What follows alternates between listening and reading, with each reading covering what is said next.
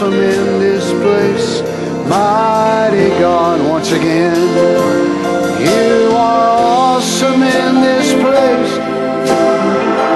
Mighty God, you are awesome in this place. Worthy of all praise, to you our lives we raise. You are awesome in this place, mighty God. Praise the Lord Jesus. Well, if He's here, you have needs, desires, requests. I do. If we can believe His word, cannot we believe He's able to do them? Amen. Respond to us. Give us that which we have need of. Even if a person would be streaming tonight, or maybe they go back tomorrow and you're the service, wasn't even able because of the different time change in Norway or South Africa, whatever. But His presence was so real where they were, and they believed what they heard. His presence can come right there to where they are. If He could do that long distance, can He do it here? Amen. Oh, I'm so glad we're serving a wonderful God. I was telling a minister friend of mine the other day, he was sending me words of encouragement and things like that, and I told him, I said, well, I've been serving the Lord Jesus for over 52 years. 52 years. He has never one time ever failed me. Now, I failed Him a bunch of times. Y'all have too, ain't you? But never one time. Now, there's been times I misunderstood. There's been times I've looked at this and wondered about this and wondered about that and tried to figure it out. But always whenever I sort through this hard head of mine and your hard head, then we realize He was right. And I was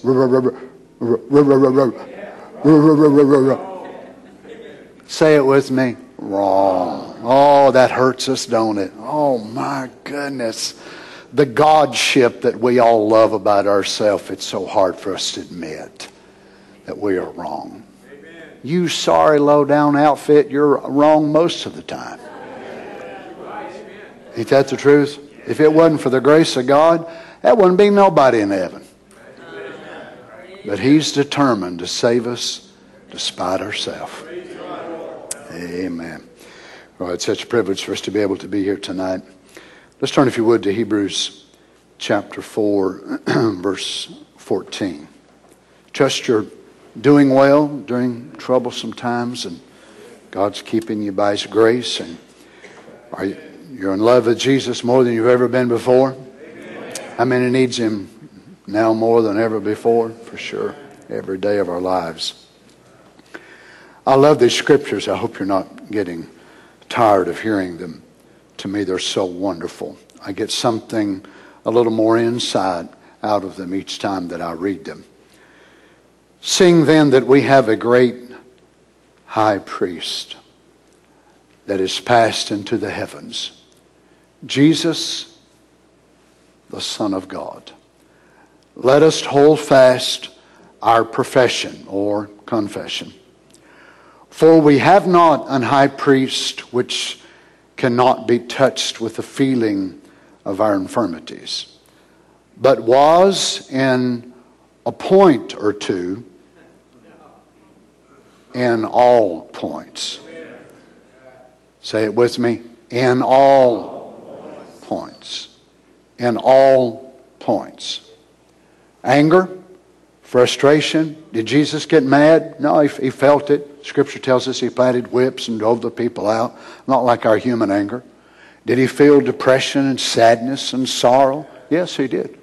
He felt all of that. Felt weary, downtrodden, sick, afflicted, worn out, betrayed. Felt all of that. In all points, tempted like as we are, yet without sin. Let us therefore come boldly unto the throne of grace, that we, amen, may obtain mercy and find grace to help in time of need. How many has a need, a request, a desire in your heart tonight? Let's just hold it there if you would. Thank you for remembering Erica. She had several tests this week, got several more that are coming up, still waiting on results. She really needs a touch from the Lord tonight. She's really weak and just worn out. How many believes the Lord can go to her right now as we pray? Heavenly Father, as we bow our heads as a sign of submission and humility, Lord God, you saw the hundreds of hands that were uplifted in this building. This, no doubt, is a small number compared to those that are streaming. Lord, it would be beyond what our minds could comprehend, the depths and the variety and the variegated request of your children that would be holding on their hearts right now. Some that would be so heavy that they wouldn't know what to do. Some, Lord, that may be even life-threatening. Some, Father, that if you don't move, they may not have a place to live by the end of the week. May not have a car to drive, food to eat. They may not even be alive. But Lord Jesus, whether our request is so large that it's overwhelming by its size, or if it's so small that we would feel insignificant to mention it, all our needs, our requests, and our desires, we bring them before you tonight. Not only as our God, but as our great high priest, but also in a very intimate position which has been granted to us as your people. And that is as our husband. So we bring our needs, our desires, our petitions to our husband. We ask you tonight, Father, that you would help us. Those that are sick and afflicted. Lord, this prayer cloth, this handkerchief I'm going to preach with tonight. Father, for Sister Brenda Harmon, you see the needs in her body, facing surgery this week. I'm asking you, Lord, that you'd move for her.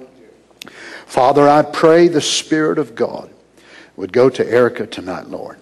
In the name of Jesus, I ask you, Lord, while she's streaming the service, may the presence of God, the Holy Ghost, just go to her right now, Lord. In the name of Jesus. Father, you see she's not been able to eat very much at all this week, and one test after another just left her so weak. But Father, we agree together on the promise of your word. And we say to the devil's face, he is a liar, and he is defeated, and Christ is victorious, and we are enjoying the victory of our Lord. Father, we ask that you'd take the service tonight. Help me, Lord God, to give what I am, who I am, to your cause, your purpose. Speak through me tonight, Lord God, to the needs of your people. I ask it, Father, in the name of Jesus Christ. And the saints said, amen. God bless you, saints. You may be seated. Praise the Lord. Amen. Let me read this to you tonight. It's quite profound, the content of it. Brother Branham says, remember to God, you're more than the blood of Jesus. Because Jesus gave his blood for you. You are the purchase of his blood. I'm sure every one of us here tonight, we believe that, don't we? We believe it intellectually, mentally. We have a conception of that. Everything that we see in this building tonight, every shirt that every brother has on, every pair of shoes, every tie, every pair of glasses, every watch, every purse, this carpet, this oak lumber, these trees, this Roland keyboard, Hammond piano, Fender guitar, amplifiers, speakers, lights, computers, iPads, Gatorade. It's all based on the transfer of a price. Now, whenever we go to buy something, a suit, a dress, a belt, a tie, the main reason that all of us tonight, that our parking lot is not filled with Lamborghinis. Some of you can't even say it. You wouldn't want to drive a car you couldn't pronounce. But the bottom line of the reason is what? Cost. Amen. Now, for some of you, you might prefer a car that would have all the buttons and whistles, as we say. Power door locks, power trunk, remote this, remote that, talks to you, backs you up, cuddles you when you're tired, massages you when you're going down the road. But the main difference is what? The bottom line on that window sticker. So it might be another $15,000, another $20,000, another $25,000, but it's not in your budget. So you say, who needs automatic door locks? Who needs air conditioner? In these 90-degree days, all of us do. Who needs power steering? Oh, I don't need all that. So what is it all about? It's about value. It's about money.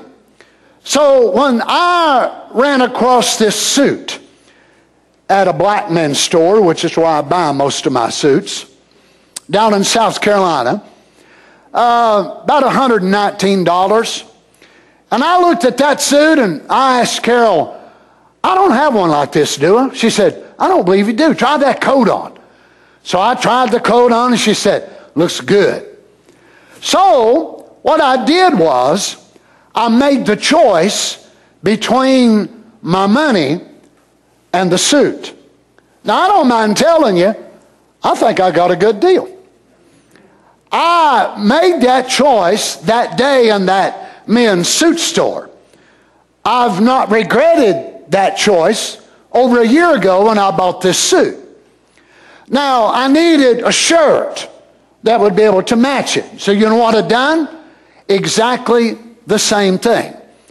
So I valued this blue shirt that would go with this suit and other suits that I wear more than I valued the money that it would cost me to pay $16, $17, whatever it cost. Now, I also need handkerchiefs to be able to wipe my wet face. So I look at TJ Maxx and they've got them for $4 for $8.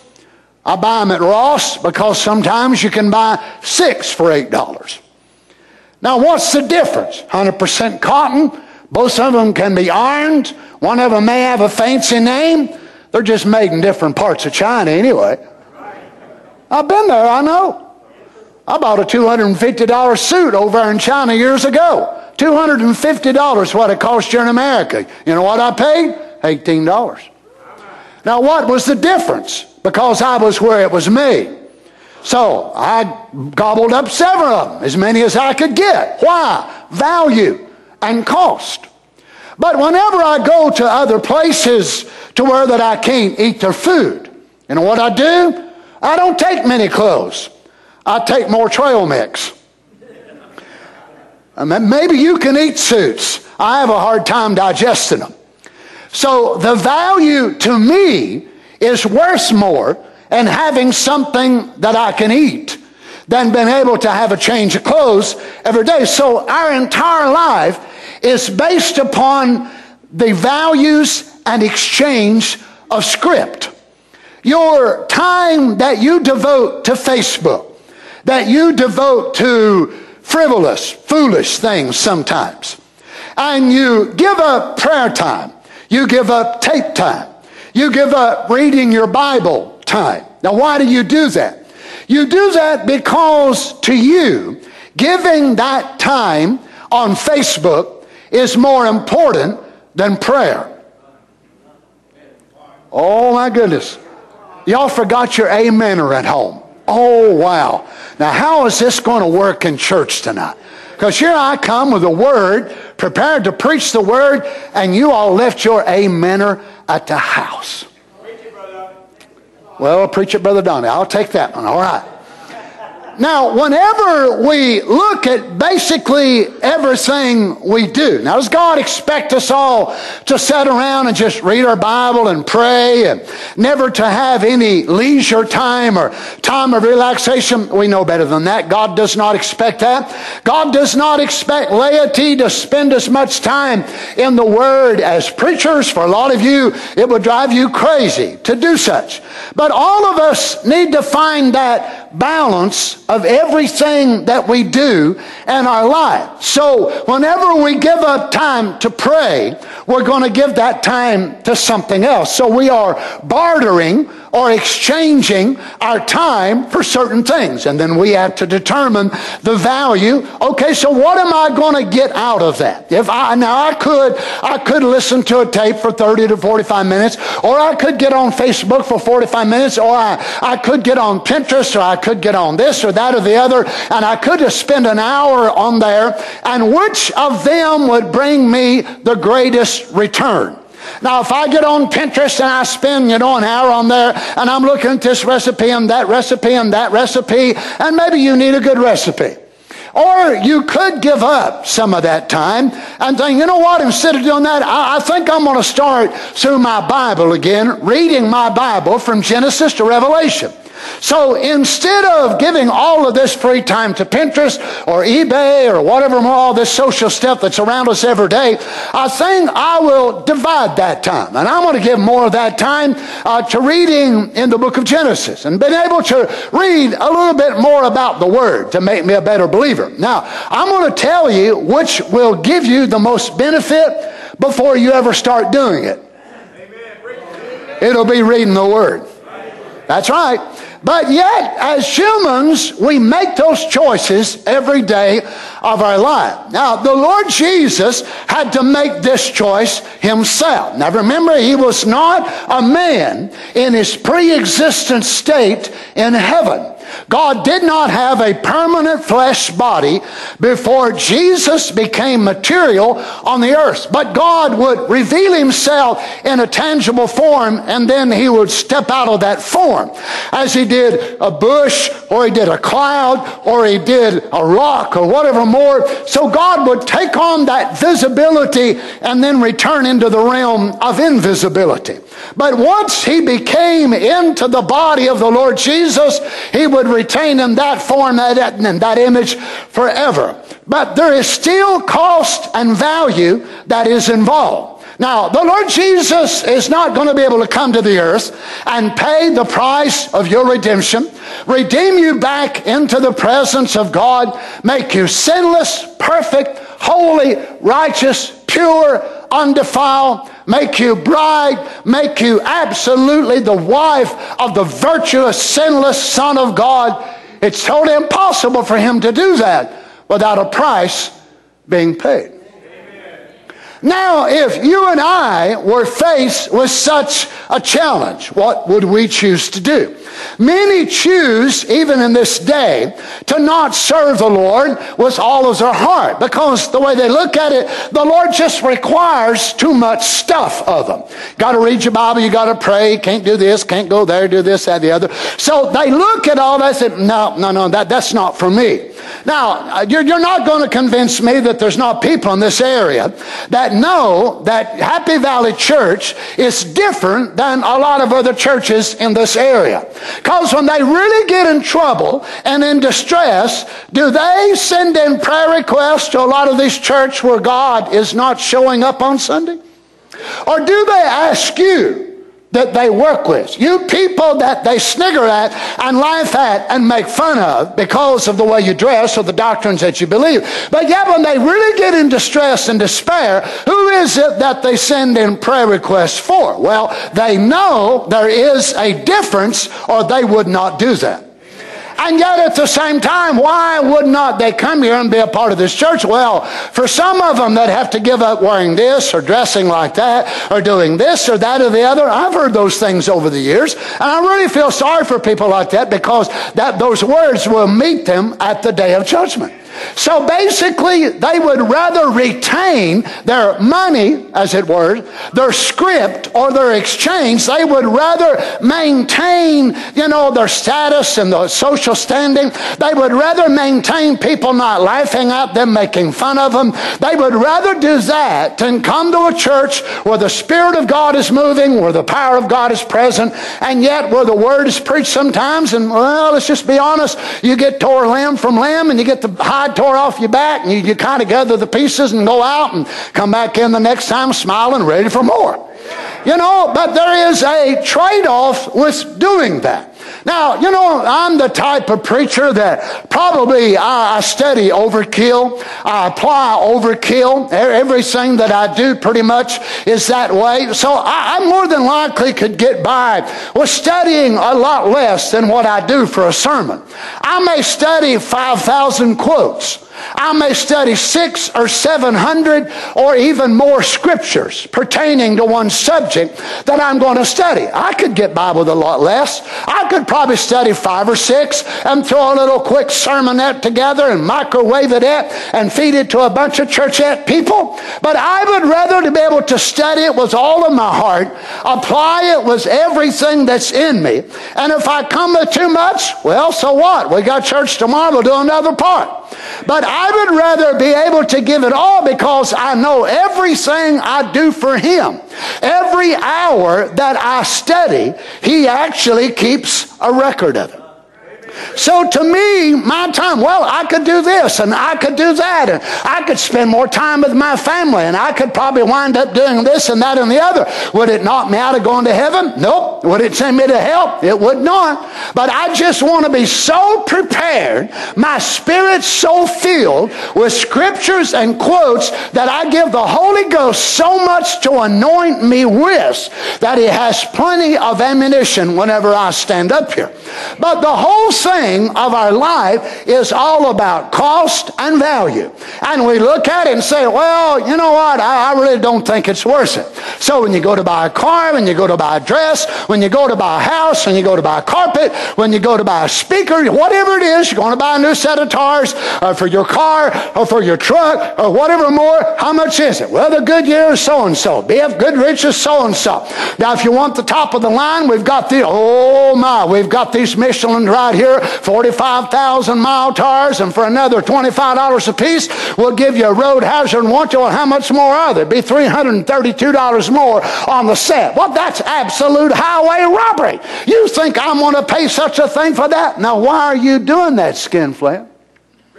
Because you're thinking of how much money that you're going to have to pay out. Now, is it a better tire? Who knows? You go to reviews. Some of them say they are. Some of them say they ain't. But the bottom line for you is not really going to be the reviews. It's going to be how much different. Now, if you could buy, a Yokohama or whatever more from over in Toyo, Japan, whatever they're made at, and you could buy them for, let's say, a set for $323. And you could also buy a road hazard-covered Michelin 80,000 mile tire, and we'll let you have them for 50 cents more. Y'all going to sit there and look at me and try to tell me you're going to buy Yomo Hoto? When you got a 5,000 mile warranty on them tires and you don't have a road hazard and nothing else, and you're going to sit there and act like you got a figure. Now, wait a minute, 23 cents more per tire. I don't know if that's worth that or not. I'm really out to, come on, quit acting like an idiot. Go ahead and buy them. You know you want them. But what is it that separates what we have versus what we would like to have? What is it that separates what we have versus what we wish we had? It's all about cost and value. And for most of us, we live within some sort of budget. So we only make so much money. And there's only so much that we can buy. And we're able, hopefully if we figure a little bit about math, we sit down and figure out, well, we make X amount of dollars, we got so much for insurance, so much for this, so much for that, so we've only got so much room to be able to make a car payment, so much to make this payment or that payment. If it was not for that rule, everything about our life would totally change. Many of you would not live in the house you live in. You would live in something totally different. You would not wear the clothes that you wear. But why do you wear them? It's because of cost and value. So here we have a prophet of God making a profound statement like this. Remember to God. Now remember, we're not talking about the high priest, the one who is in the mediatorial position, who's standing on your behalf against you and the eternal. But we're talking about the eternal himself. Remember to God, you're more than the blood of Jesus. Now, I believe that, but I need help believing it in a much greater way. Now, if I had in this bottle tonight, instead of a bottle of Gatorade, and it was just a few drops of the blood of the Lord Jesus, oh my, how I would honor that, and how I would watch it. And if you saw that I was about to trip and fall, y'all would sit there and gasp, and because you would honor the blood of the Lord Jesus so much, you would not want me to spill that blood, even on this carpet or on the pavement on the outside. But there again, it comes to cost and value. That the way he looked at having a bride, having a wife church, to him he looked at the cost, which was the greatest cost that anyone could ever pay. Not just to become a mortal, but to become a sinner. Now remember, he never sinned. It was not that he did anything wrong. He was the created Word. That's what made him totally, completely sinless. And he remained that way his entire life. But he was not just going to become a sin upon him, but actually a sinner. The Scripture tells us in Corinthians, for he who knew no sin become our sin, that we might become the very righteousness of God in him. Demonology, part 2, paragraph 199. The prophet said, now think of how that God sent him to hell because of his sins. Now this is part of the price, but yet he looked at the price that was on you. Now here was this price tag that was on every redeemable attribute of God.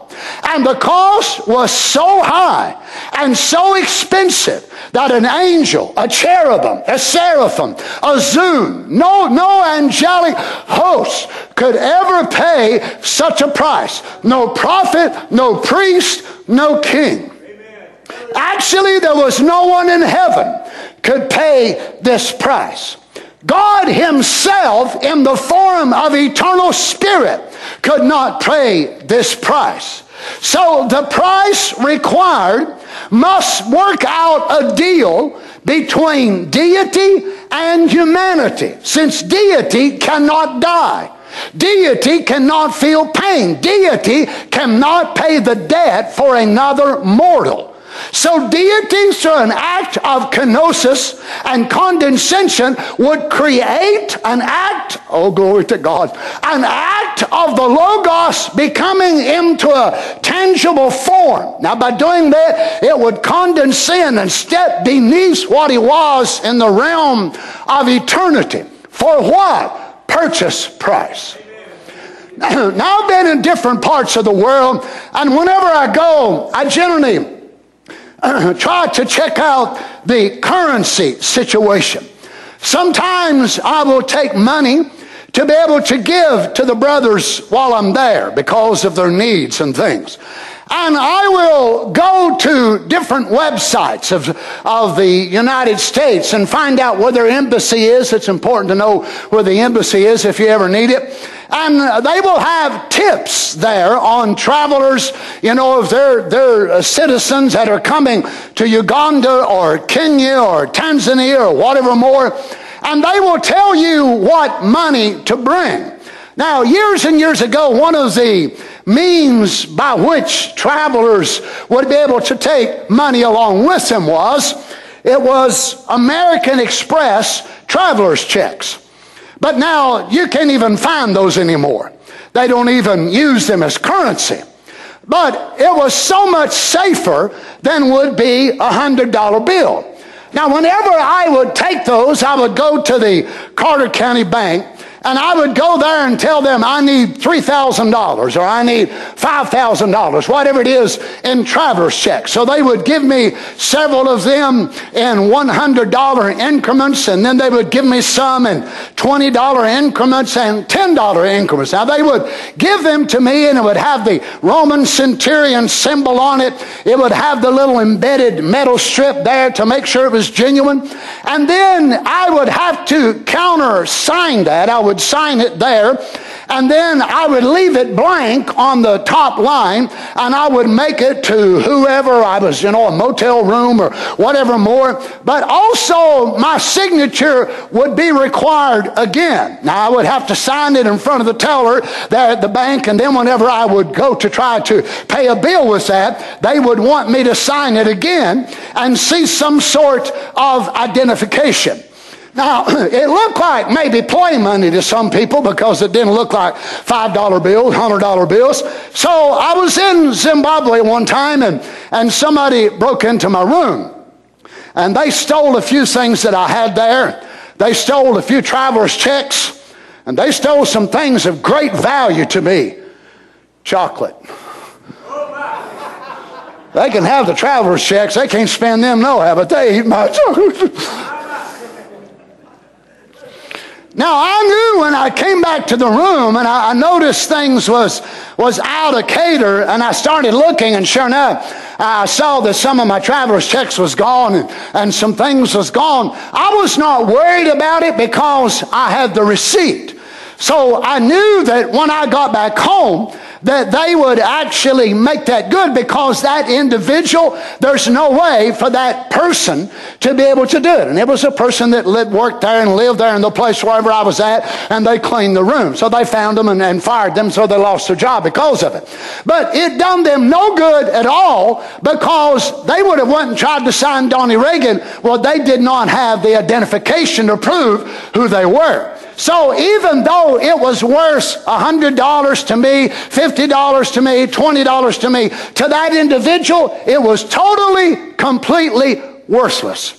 Because they did not have the authority to be able to cash in, you all understand where I'm going, to make it good. Now, to me, it had value because I was the one who went there and made the arrangements, but the value was not, glory to God, the value was not just on the paper, but the value was associated with my identity.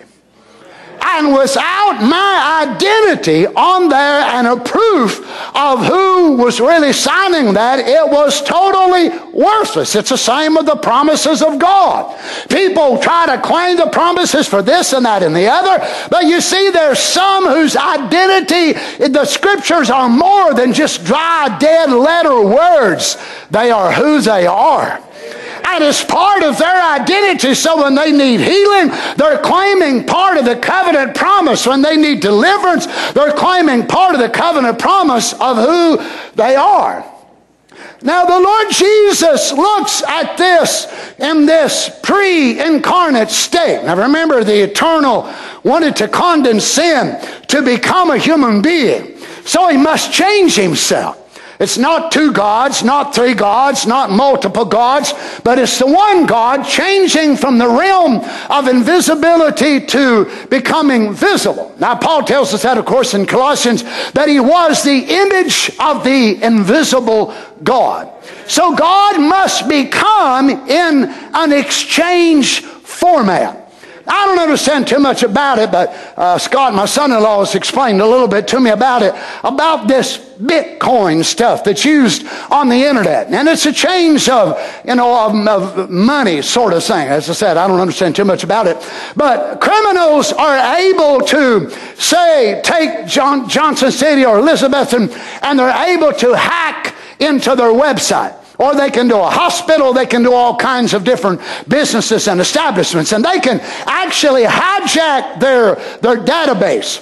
and they will contact them and say, we have your database, we have your information, Johnson City Public Works or Elizabethton or, the Med Center, whoever it is, and we've got this. We will not allow you access until you give us how much ever money that they want. But they don't want just $100 bills because they know they can trace them.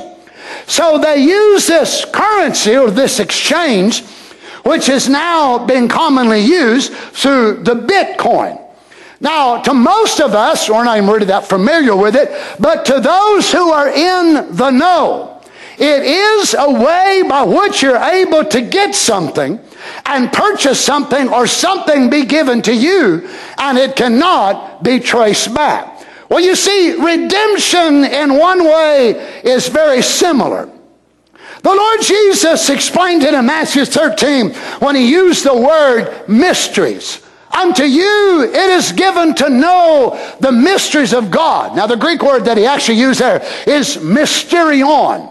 The word mysterion is something that is illuminated only to those that are in the initiation.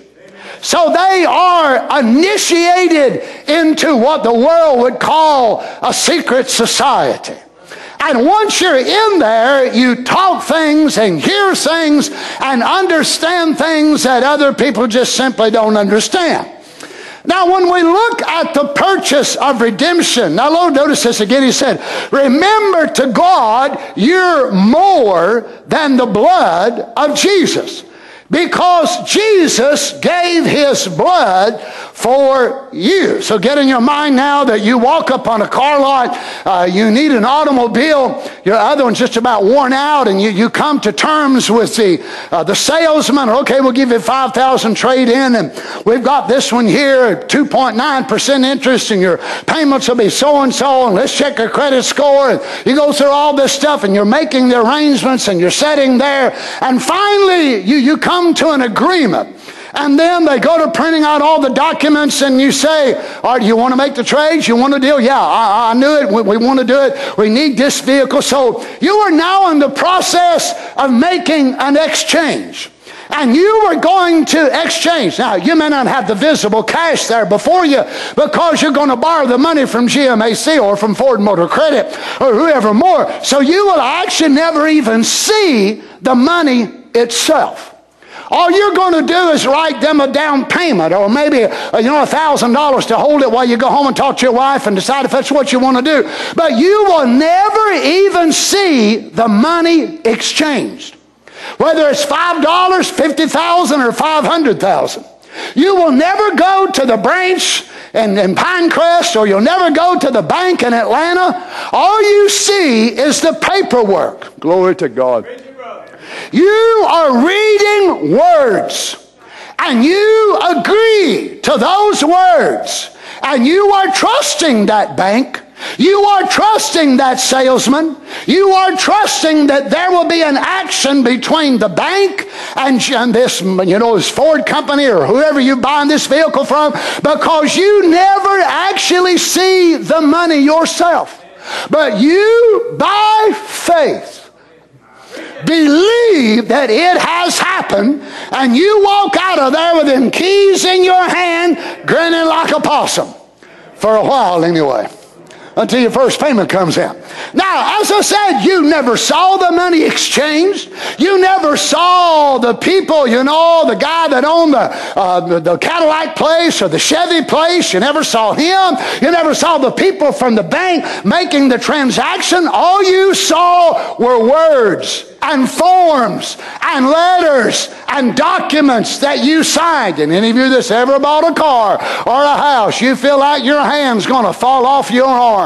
Here, another document. This is stating your hip. This is stating this, and right here, and sign there. And Lord, have mercy. I didn't want to buy the place. I just wanted to buy an automobile. Yeah, the things you've got to go through. Now, this says that we have a right to do this and that. And we can disclose the odometer. And you want my weight, my blood pressure? You want what I ate for breakfast?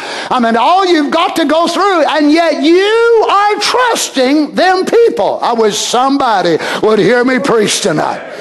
Oh my goodness, friends, you and I have never seen the blood of the Lord Jesus.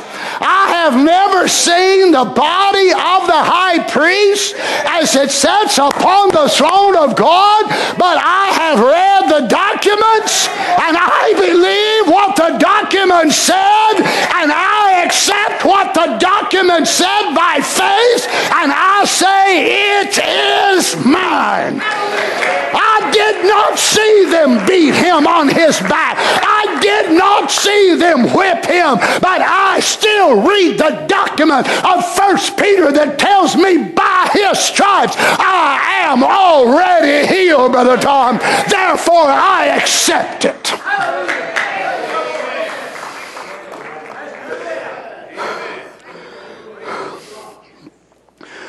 Notice this: if I had 2 drops of the literal blood of Jesus in a glass, how I would hold it to my heart and weep, stand there watching that I didn't stumble to spill it as I walked with it to wherever I destined to go with it.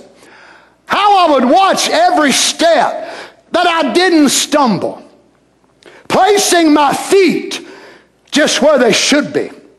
I thought how I would hold those 2 drops of blood. But you know, in the sight of God tonight, setting before me is a greater thing to him than his own blood.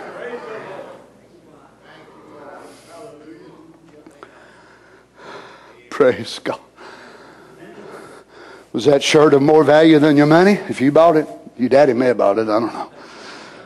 Was the shoes more value than your money? Was the dress, sisters, more value than your money? So the dress was more than your money. So you are more than his blood. Not only than his blood, but in reality, you are more to himself than he was to himself. Now we'll get into a true husband. Watch this: sitting before me is a greater thing to him than his own blood, because it's the purchase of his blood. He shed his blood for you, and here I hold you listening tonight of the gospel. Now listen to this: then how close I must to tell you exactly the truth, because God will make me answer for it at the day of judgment, more than if I had took the blood, that literal blood, and threw it on the ground. Just from a standpoint of reasoning, this is one thing I just totally miss. Of those who leave this message and those who become an enemy to this truth and turn their back on this word and call Brother Branham a liar, a devil, a false prophet, an actor. We are talking about a man who has stood before angels, demons, and described them as being hideous. We're talking about a man that said when he would cast out those devils that they would come into his motel room, Brother Sam, actually leave the meeting, and they would rub their flesh against his flesh, and he would hear chains and all this demonic work after he would cast them out.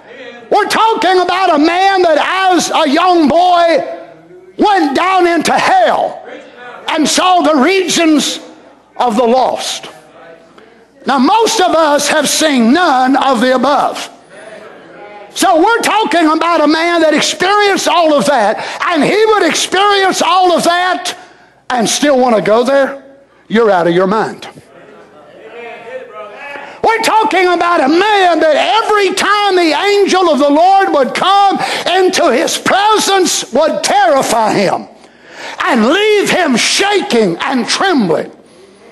You've heard those who were eyewitnesses of it and sat there and watched him, as I just saw a little clip of Brother Busco telling some time ago about how Brother Branham would turn ashen white and his lips would change colors sitting there at that presence, and you mean that same man is going to intentionally stand in the pulpit and lie? Stand in the pulpit and fabricate tales, knowing he's going to send his soul to hell? You and I have only read about demons. We've only read and heard stories about demons. Most of us, well, a few of us may have, but the most of us have never even seen them. We're talking about a man that dealt with them every day of his life and was terrified as a man. And he would want to do that intentionally? I say no. This is his heart right here. Then how close I must be to tell you exactly the truth.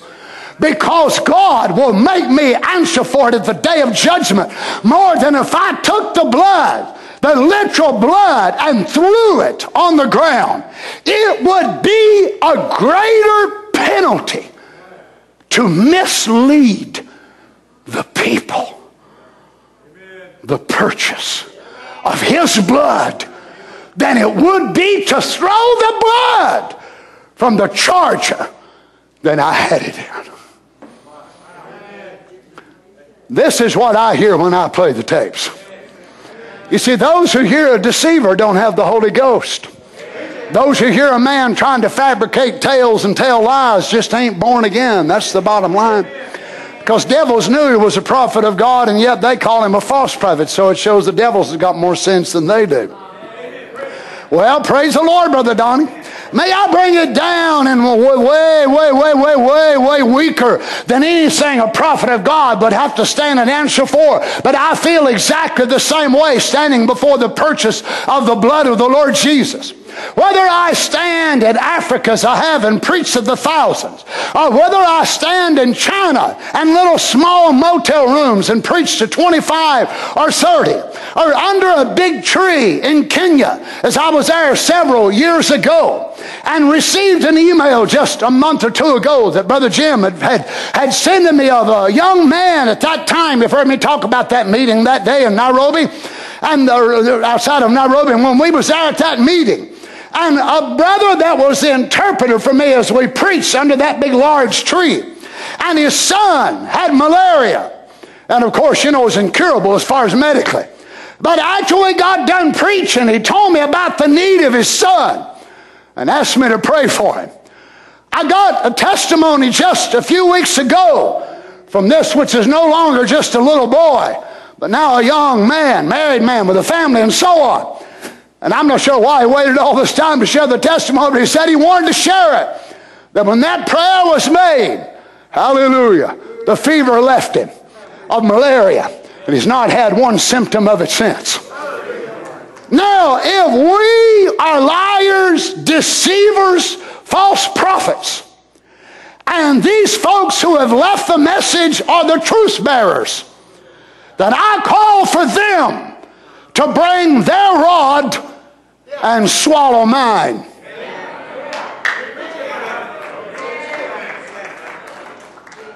Well, you're a false anointed one. Well, bring your rod and let it swallow ours. I'm not interested in words. I'm interested in demonstration as well.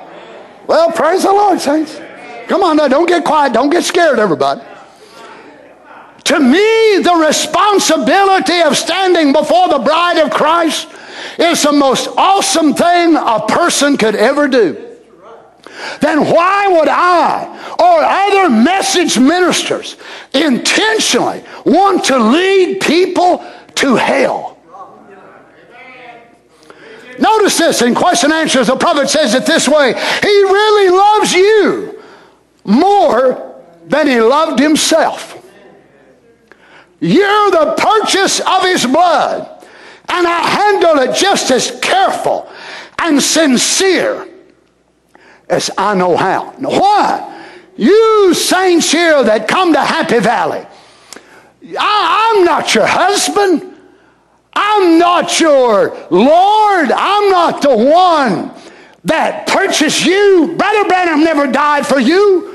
Paul never died for you. You are the purchase of the blood of the Lord Jesus. You're not my wife. You're the wife of God. And he looked at you and looked at himself and said, she's worth more than I am. Notice Ephesians 5:25. Husbands, love your wives, even as Christ also loved the church and gave himself for it. So here it was. In reality, it wasn't really for sale because it had so much against it. It wasn't a clear deed. The church was not clear property. There was one lien after another after another. Your mama done this, your daddy done that, your grandpa done this, Adam done that, Abraham done that, Isaac done that. You had so much against you, there's no way you could ever be cleared as far as for anybody to buy you with a clear title. You came with so much debt. But he loved the church more than he loved himself, so he gave himself for the church to pay the ransom.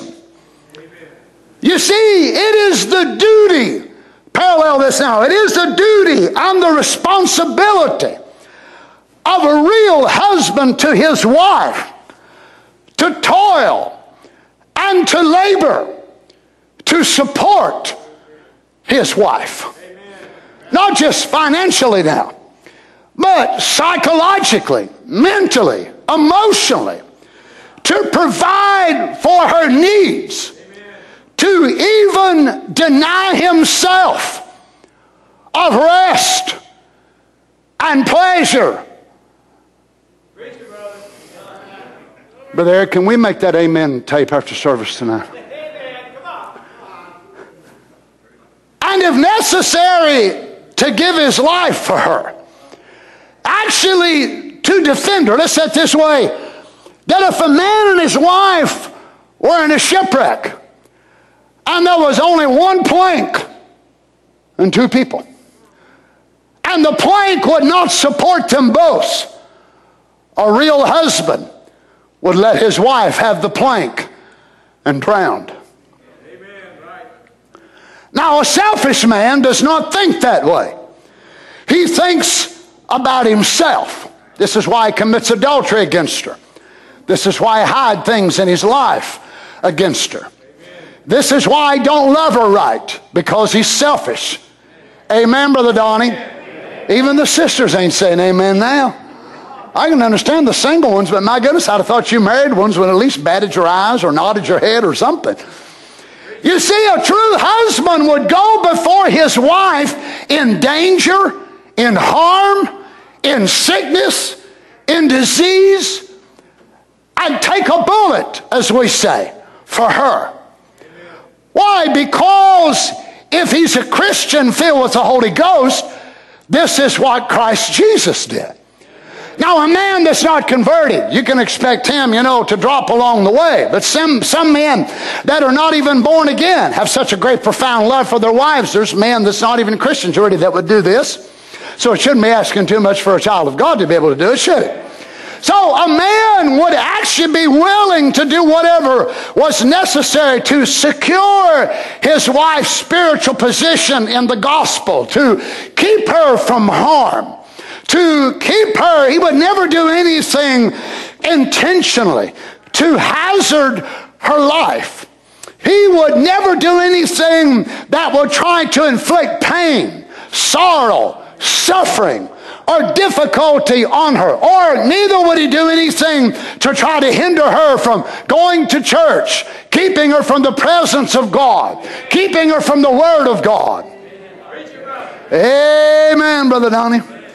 He would never want to do anything to throw obstacles in her way that would hinder her walk with God. Why? Because he is mirroring Christ Jesus. Oh, yes, I'm not sure that I want to get married then. I would advise you not to. Any of you young brothers here that ain't married, if that ain't your idea of a wife, don't put a woman through hell. Stay single. Because if this is not your epitome of your idea of marriage, then you don't have an understanding of what marriage is all about. Well, I wanted to get married because I want that woman to do this for me and that for me and that for me and that for me. Yeah, you're the kind I have to talk to all the time in the office. Well, when COVID ain't going on anyhow. Well, hallelujah. Well, I know a lot of times folk think the message of the hour really cuts down on women, but I'll tell you one thing, in my years of experience, it ain't a lot of times the women that cause the problems. It's a bunch of sorry, rotten men that ain't full of the Holy Ghost and won't accept their responsibility in the home. They won't be the right kind of priests. They won't lead the home and the spiritual thing. Amen, Brother Donnie, preach. But if we could get some men around this message that would get filled with the Holy Ghost and place their wives where they need to be. Oh, but Brother Donnie, my goodness, if I make her the queen of the home, what in the world you reckon she'll ask for? There ain't no telling. There is no telling what in the world. That's why you need to pray through and get the right one. Well, I got the wrong one. That's your problem, buddy, not mine. You see, if the husband has the spirit of the Savior, he lives, he thinks, he works in the realm of self-denial. Now, this is the kind of man that makes an absolute excellent father as well. He's the kind of man that boys can be able to look to and want to be like him. Daughters can be able to look to and compare a boyfriend to daddy. Amen. Now they say, if you don't meet up to daddy standards, I don't need you, old boy, because I seen the way my daddy treated my mama, and I want to be treated the same way. I want to be treated like a queen. I want the door open for me, not just when we go on dates, but when he's 85 and I'm 83. I still want chocolates. If you like chocolate, I still want flowers every now and then. I want him to tell me, boy, whenever I've gained a few pounds and I can't wear the size 6 dress I used to, I want him to put his arms around me, what is least as far as he can reach, and tell me that he still loves me with all of his heart, and he would make that. Oh my goodness. I guess we better go. I've ruined everything now, ain't I? I want him to look at me when we both get old and we've got false teeth and he can't see and I can't see neither. I want him to look at me and say, honey, I love you so much, I'd marry you all over again. Well, I'll tell you one thing, that's the way the Lord Jesus looks at his bride. But he don't look at him because we're so good and because we're so sweet. He looks at that through his own merits of his own grace and his own mercy. That's the way he looks at you and says, you are worth more to me than my own blood, my own life, my own existence. I gave my pre-incarnate condition. I sacrificed, I kenosis myself for you, sweetheart, because I loved you. Praise the Lord. Let me read this and we'll close. I deem it a great honor to stand with God's heritage. I've often wondered what I would do if I had a few drops of the literal blood of the Lord Jesus in a charger. I would pack it in my hand. I just wonder what I'd do with it. Brother Jeffries, with that literal blood of the Lord Jesus, and I thought how I would hold it and cherish it with my own life, not to spill or destroy it in any way. But do you know, in his sight, and this is the thing, in his sight, I'm not sure, unless it'll just be momentarily before the body change, that it may strike the bride for a little while before that may be a part of the pulsation of faith that helps her see who she is, that we'll ever be able to see it like he does. In his sight, I have a greater than the blood of the Lord Jesus in my care tonight. That's the purchase of his blood. He gave his blood that you could be his. And therefore he would cherish you more than he does his own life. His own blood is because he gave his life to save you. And so then, and when we meet each other and come into his presence for worship, we should come with just that very feeling of his great august presence, that we can worship and love each other. And how will I serve the Lord Jesus? I'll serve him as I serve you. What a greater place we would have here if every one of us had that idea. Instead of what can the church do for me? What can Brother Donnie do for me? Well, I want this and I want that, and I want the church to run this way and I want that. That's not the Spirit of Christ. The Spirit of Christ is, what can I do to live for others? Look, friends, we got plenty of quotes. We got plenty of false doctrines as well as true doctrines. We got plenty of memorabilia of the message. To me, the thing we miss the greatest is eternal life. This is why people cannot by nature live for others. They're missing eternal life. They've accepted serpent seed doctrine. They've accepted Malachi 4 doctrine. They've accepted all kinds of doctrines. This message is not a bunch of doctrines. It is telling us of a person, a resurrected Lord Jesus. You love him with all your heart. Let's stand together. Can I read one more to you? Notice this. As I've often said, if I could only hold one drop of the literal blood of the Lord Jesus in a charger, how I would hold it in my hands and press it to my heart and cry out, "Oh, Father, I now hold the blood of the Lord Jesus against my heart." What a thrill and a joy and a blessing it would be for me to hold in a little glass or something, one drop of the blood of the Lord Jesus. But you know, in His sight, I've got greater than that tonight. So some of you are fixing to go out and you'll reach in your pocket, or if your sisters drove to church, you'll reach in your purse and you'll drag out your keys and get in your automobile, your truck, your van. Maybe you're still paying payments on that vehicle, and maybe you may be doing it for years, because you deem that worth more than your money. $100 bills are good. Well, they're hard to ride to Walmart and back. You ever tried to straddle a George Washington? I mean, it's so hard.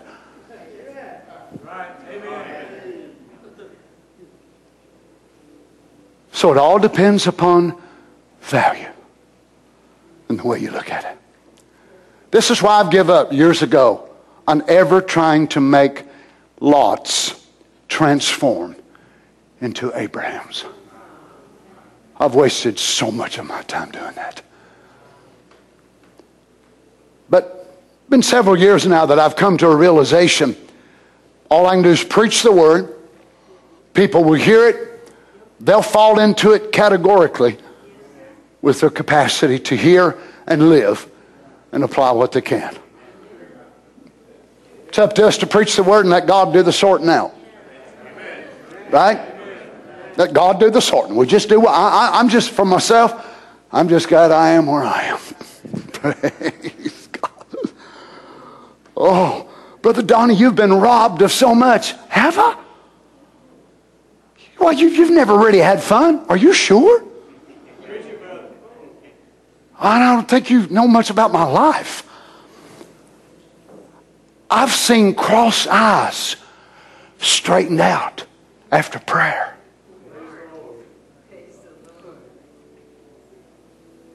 A woman could come through the prayer line down in Kentucky years ago, and I was still in Pentecost, and this happened. Her brother was in the hospital, didn't expect him to make it till after church that night. Cancer in his skull, in his brain, in his skull. The skull bone was gone. His head was soft like a rotten mushmelon. She stood in the prayer line for him, took my handkerchief, went to the hospital, put it on him. The next morning he walked out with a brand new brain and a new skull. And you tell me I've not had an exciting life? I walked into the med center right over here. People in the middle of heart attacks, and offer prayer and watch God stop it in the middle of it. And not one symptom of it ever show up on the EKG.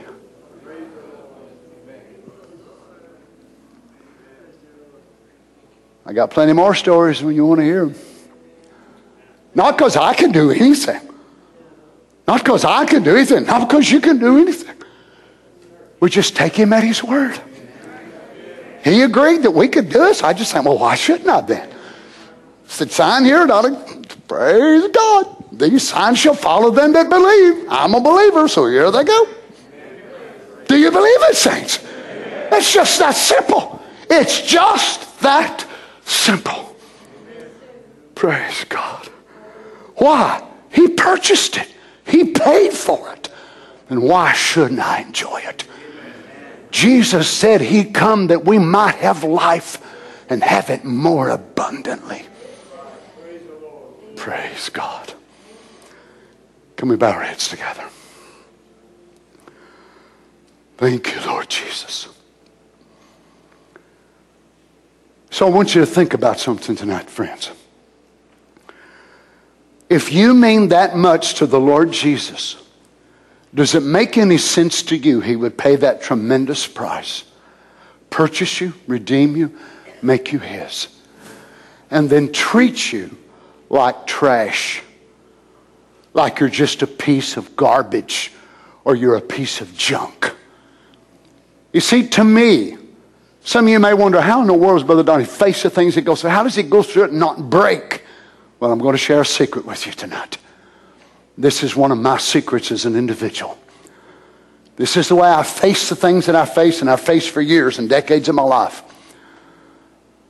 Whenever you go through hard times and you just don't understand where you are, I always come back, Lord, you purchased me, you bought me. I don't believe I'm a piece of junk. I don't believe I'm a piece of trash. So if you're allowing me to go through something, it's for my good. Then you're not treating me like a piece of junk. You're treating me like a purchased possession. It's just my understanding isn't fruitful of where I am. Help me, Lord. How many's ever been there in your life and you thought, Lord, where are you? Lord, why are you letting this happen to me? Lord, am I of no value? Oh, no. You're of such value to him. My son-in-law Scott had sent me a little sermon clip the other day of David Wilkerson preaching. He's an Assembly of God guy, passed on now. But his wife had cancer. 2 of his daughters had cancer, going through a lot of different things in his life. And he said he went to God in prayer. He said, God, man, you need to talk. I just don't understand. And he said the Lord said to him, it was coming from the hospital. His wife just getting out, having chemo and having surgery and different kinds of things. And they call him on the phone when they're driving down the road, telling him that his other daughter has just been diagnosed with cancer. So God asked him the question, how many fathers does your daughter call her name? How many fathers does she have? He said, 2, Lord. You and me. And he said, which one loves her the most? He said, you. He said, which one has the power to be able to do the great things for her? He said, you. So I kind of took that about me and Erica and Papa. So I told him one day this week, I said, Lord, Erica's got 2 daddies. This daddy's heart is breaking. This daddy's heart is feeling in a way that it's never felt before.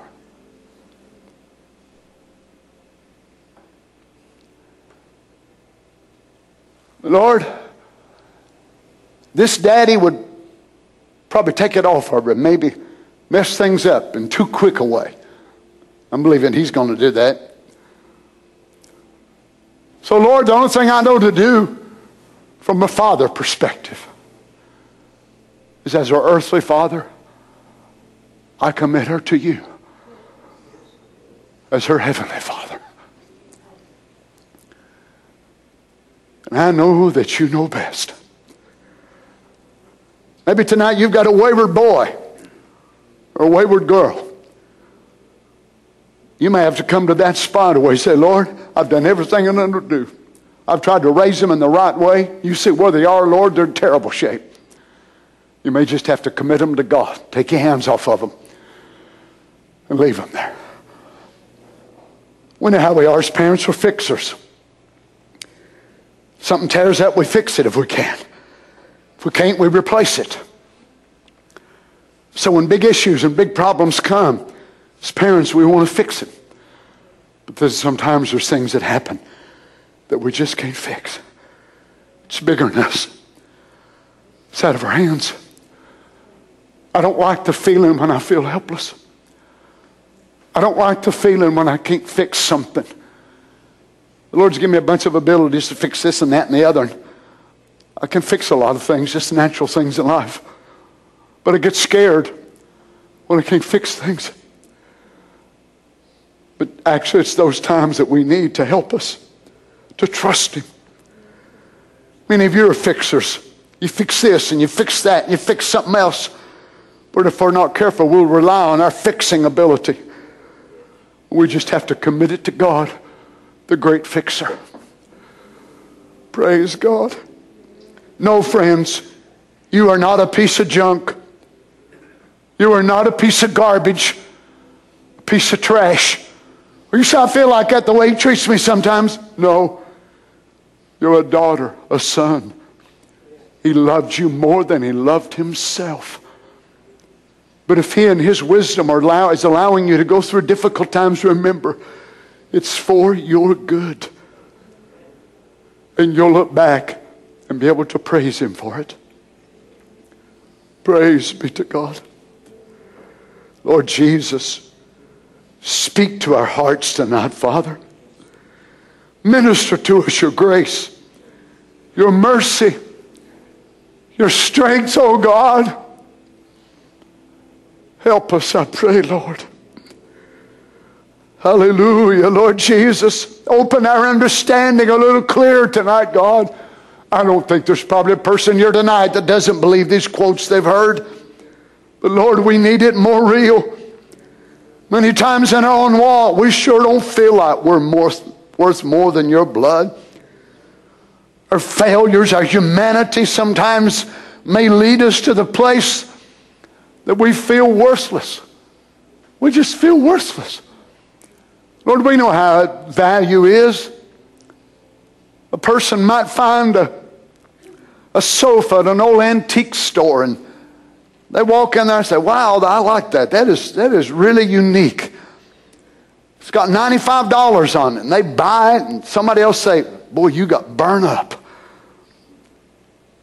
But they decide, you know what, after I bought that, I ain't got room for it. So they put it on Craigslist or in the newspaper for sale, and somebody comes and look at it. That person walks into their house, and as soon as they look at it, they know what it is. It is one made by John Herter. Sure enough, they turn it up and they look, and there's the hand carving by John Herter, by the knowledge of knowing what that sofa is worth. It jumped from $95 to $15,000 to $25,000 to $30,000 because someone knew what they had. Help us, Lord Jesus. Help us. We give away our time of prayer and fellowship and reading the Word sometimes for such stupid, frivolous stuff, just to spend a little extra time on our iPad or our computer. Forgive us, Lord. And if we'd prayed 5 minutes longer instead of going to that computer, the answer to our prayer that we'd been praying for 6 months might have come if we'd have stayed a few minutes longer. But instead, we were so anxious to get on eBay or get here or there or there. Help us, Father. Thank you for your forgiveness to us, Lord Jesus. It's no marvel that I love you. The marvel is how you love me. Nobody loves me like you love me, Jesus. I thank you, my husband. There was only one of us they could leave out of the sea of humanity. There was one plank, as it were. You joined the shipwreck of humanity yourself. And you were bobbing up and down in the recklessness of sin all around you. You'd never done anything wrong. But your life was engulfed with it all around you everywhere. You left praises to hear cursings. You left adoration of angels to hear names like Beelzebub and liar and Samaritan and devil. You had to deal with the nonsense of humans. But instead of taking the plank and leaving out of here and leaving me, you threw me the plank and went down into the depths of the sea. Little,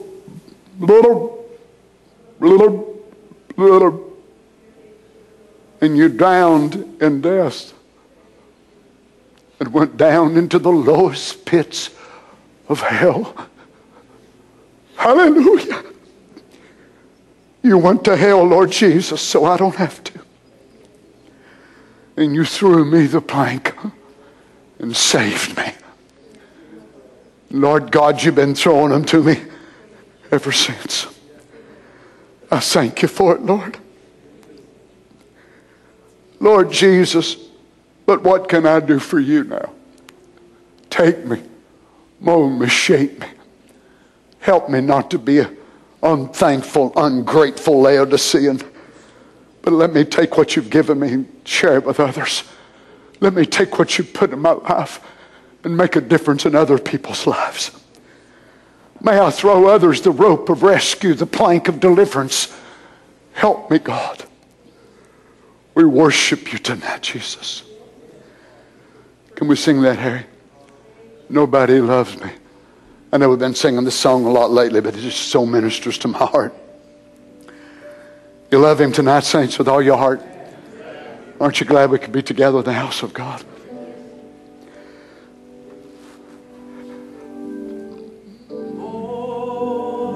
Listen to the words now. I see you in the sunrise every morning. It's like a picture that you've painted. You painted for me. A love letter in The sky. Hallelujah. Oh, Jesus. storm. Oh, yes. I Could have had a really different story. You came down from heaven to restore me. Glory. Forever save my life. Everybody now, sing it to your husband. Nobody Nobody loved me, Lord. Jesus, I stand in awe of your amazing ways. I worship you as long as I am breathing. God, you are faithful and true. Nobody loves me like you. Oh, thank you, Jesus. Oh, hallelujah. Thank you, Jesus. Mountains, you're breaking down the waves of my mountains, Lord. Even when it feels like I'm surrounded, you never You never leave my side. side. Oh,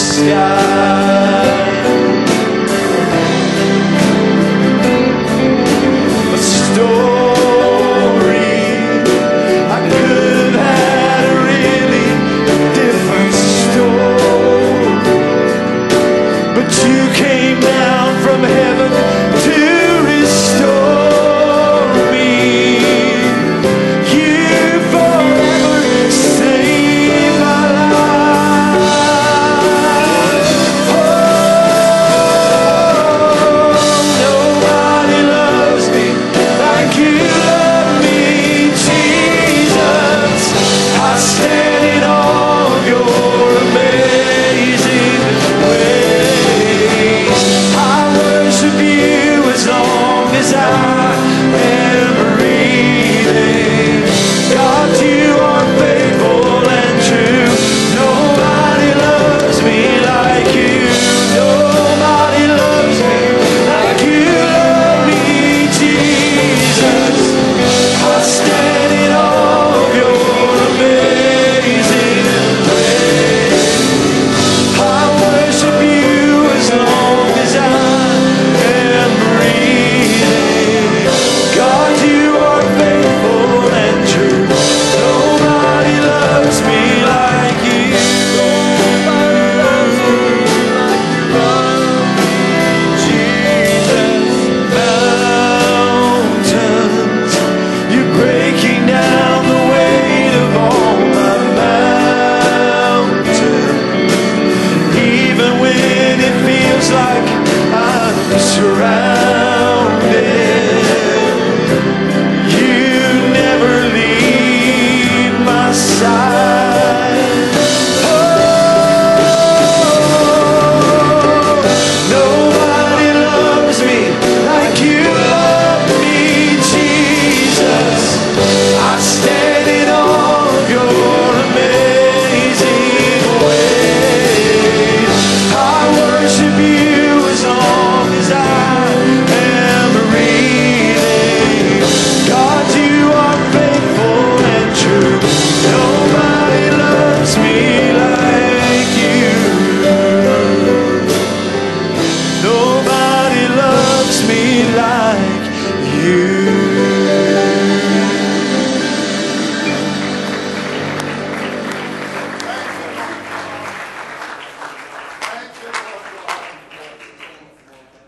Thank you, Lord Jesus. Amen. Let's just worship the Lord for a moment tonight. Oh, the more I seek you, oh, the more I find you. Oh, the more I find you. Oh, the more I love you. I want to sit at your feet, drink from this cup in your hand, lay back against you and breathe, feel your heartbeat. This love is so deep, it's more than I can understand. I rest in your peace, it's overwhelming. Oh, the more I seek you,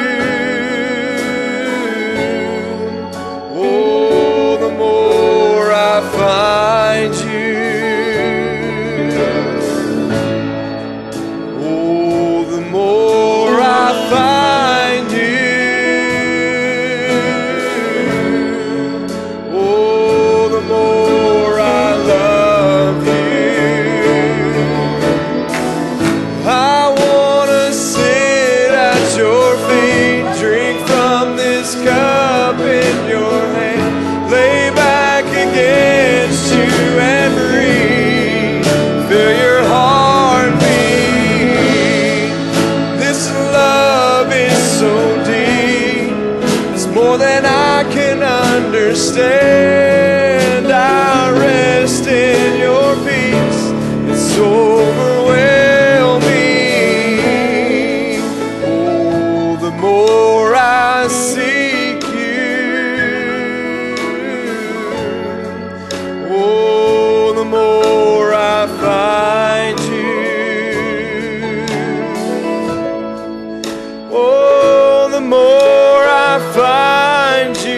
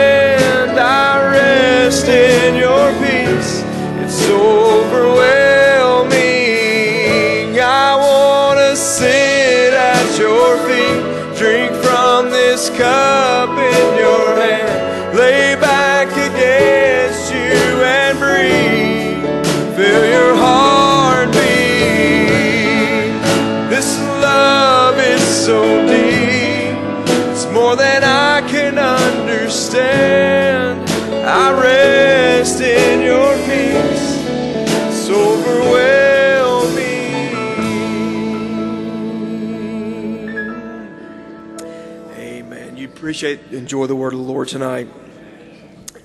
Amen. Let's just sing a little of that. We sang it before Donnie come out. This joy that I have. Let's just sing a little more of that tonight before we go. Amen. God bless you tonight, saints. Oh, this joy that I have, you know the world didn't give it to me. Oh, this joy that I have, you know the world didn't give it to me.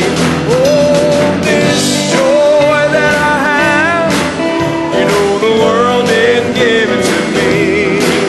Oh, the world didn't give it, and the world can't take it away. Oh, this love that I have, you know the world didn't give it to me. Oh, this love that I have, you know the world didn't give it to me.